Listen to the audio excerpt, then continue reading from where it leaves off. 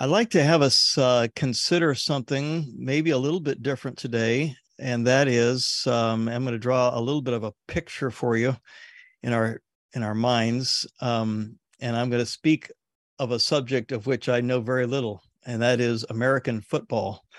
But there's probably folks who think that American football is in the Bible, but I don't think it is. But I do want to have you turn to a text, and that is in 1 Samuel chapter 10.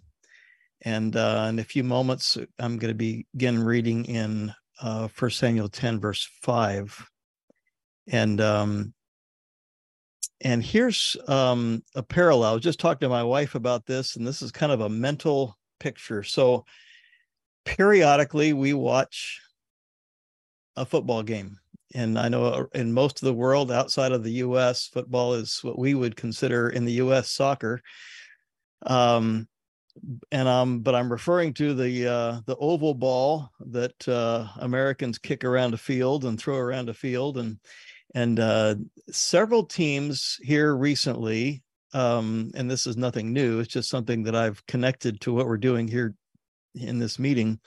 If they have to get the ball a short distance, they will often put somebody with their hand on the ball, and they evidently then call the play.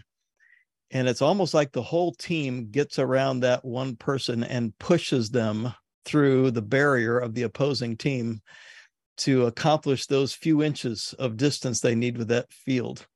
And there's a difference between that one person doing it and the whole team in back of them pushing that guy through the opposing team to get to the goal.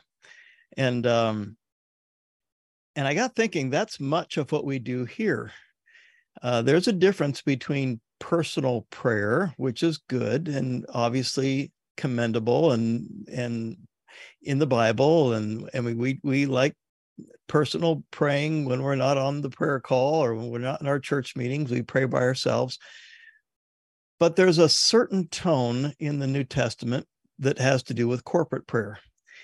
A bunch of people gathering around a cause. Our cause here is the advance of the gospel of Jesus Christ, and really collectively pushing in prayer, if you will. And I did not preach in a church yesterday. I was actually in two morning church services yesterday, one after another. And in the second service, I got talking to a lady that has been burdened for her mother for many years. Her mother has been hostile to the gospel for many years. But yet, just about a year and a half ago, she had the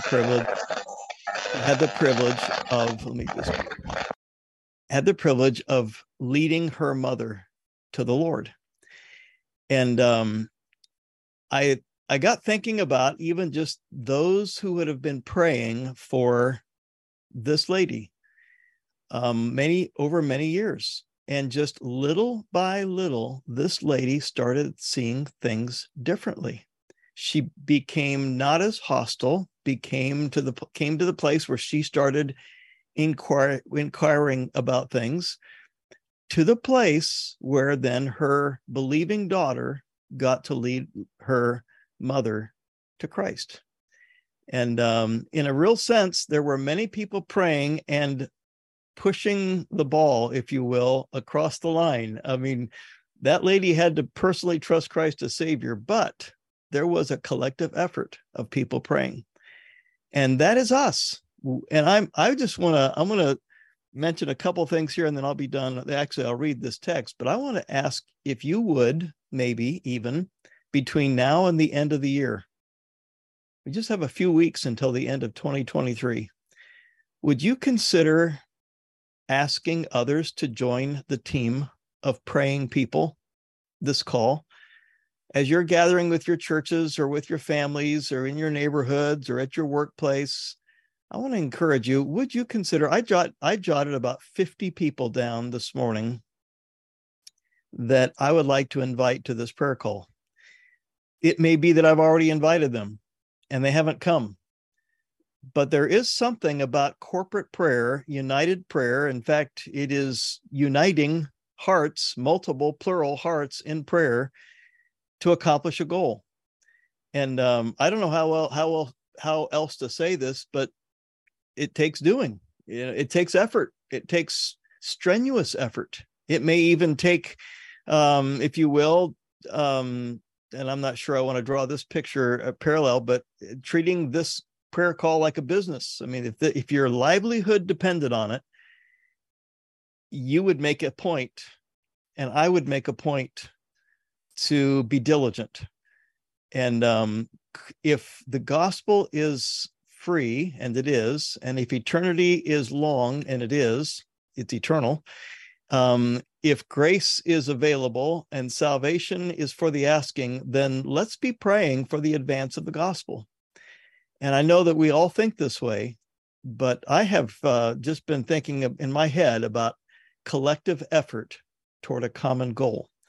And so this text came to mind as I was walking the other day, and I just want to there's just a nuance of this text I want to call our attention to in 1 Samuel chapter 10. This is where Saul is going to be anointed as king, and it's the verses leading up to that, where the scripture says, after that you shall come to the hill of God. This is 1 Samuel 10:5, where the Philistine garrison is, and it will happen when you, speaking to Saul, when you have come, and I'm going to pause here just for a second, and we can maybe edit this out, but Dalton, I'm going to mute you, and I know you're a dear believer, but there's something of interference there. And so I think you're trying to connect, and we're glad you're trying to connect. And it will happen when you have come there to the city, that you will meet a group of prophets coming down from the high place with a stringed instrument, a tambourine, a flute, and a harp before them, and they will be prophesying. Then the Spirit of the Lord will come upon you. In other words, this was not expected. It was the Spirit of the Lord will come upon you, and you will prophesy with them and be turned into another man. Now, I don't know that this is the salvation of Saul, but I do believe this is an influence of the Spirit of God on Saul that makes him different, even progressively different, which is that of which we pray. And let it be, when these signs come to you, that you do as the occasion demands, for God is with you. In other words, God is at work. God is active. This is the manifest presence of God. This is God stirring the heart. You shall go down before me to Gilgal, and surely I will come down to you to offer burnt offerings and make sacrifice of peace offerings. 7 days you shall wait till I come to you and show you what you should do. So we're going to continue with verse 10 here in just a second, but this is a working in the life of Saul by God's Spirit that is making a noticeable change in Saul, which is what we're after. Verse 10, when they came there to the hill, there was a group of prophets to meet him. Then the Spirit of God came. I love those words. I mean, it was noticeable. And the idea here in the Hebrew is that the Spirit of God came mightily. Other places it talks about something that was rushing. It was a mighty coming of the Spirit of God came upon him. And he prophesied among them. And it happened when all who knew him formerly saw that he indeed prophesied among the prophets, that the people said one to another, "What is this that has come upon the son of Kish? Is Saul also among the prophets?" So it's just striking that there is evidence here of what God can do in the life of someone to bring them from one person to another person, one temperament to another temperament, one point of view to another point of view. What an incredible change God can make. And I couldn't help but think of this lady whose mother came to Christ over several years, but with much prayer and much effort. And I'm going to show you a picture. And because for some reason, the way the software is set up, I can't share my screen, but in my profile picture, so I put a picture. So when I stop the video, if you happen to be able to, on your view to be able to be in the speaker view or something, this will be large. But this picture here, I have shown a few years ago. This picture I took in the country of Ukraine. This is down in the Crimea area. And this is obviously before the current war.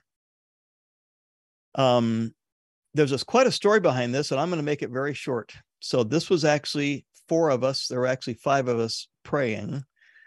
And the man on the left is the pastor of the church. The man in the middle is a missionary, and they call him an evangelist in the church. And the man on the right was a man who's in the church. And the man in the middle used to be a Muslim imam. And the man on the left lived in the apartment building. They both lived in the same apartment building. And the wife of the man on the left invited the man in the middle's wife to a Bible study. Now, remember, she's a Muslim, and he's an authority as a Muslim. He happened to be gone at the time.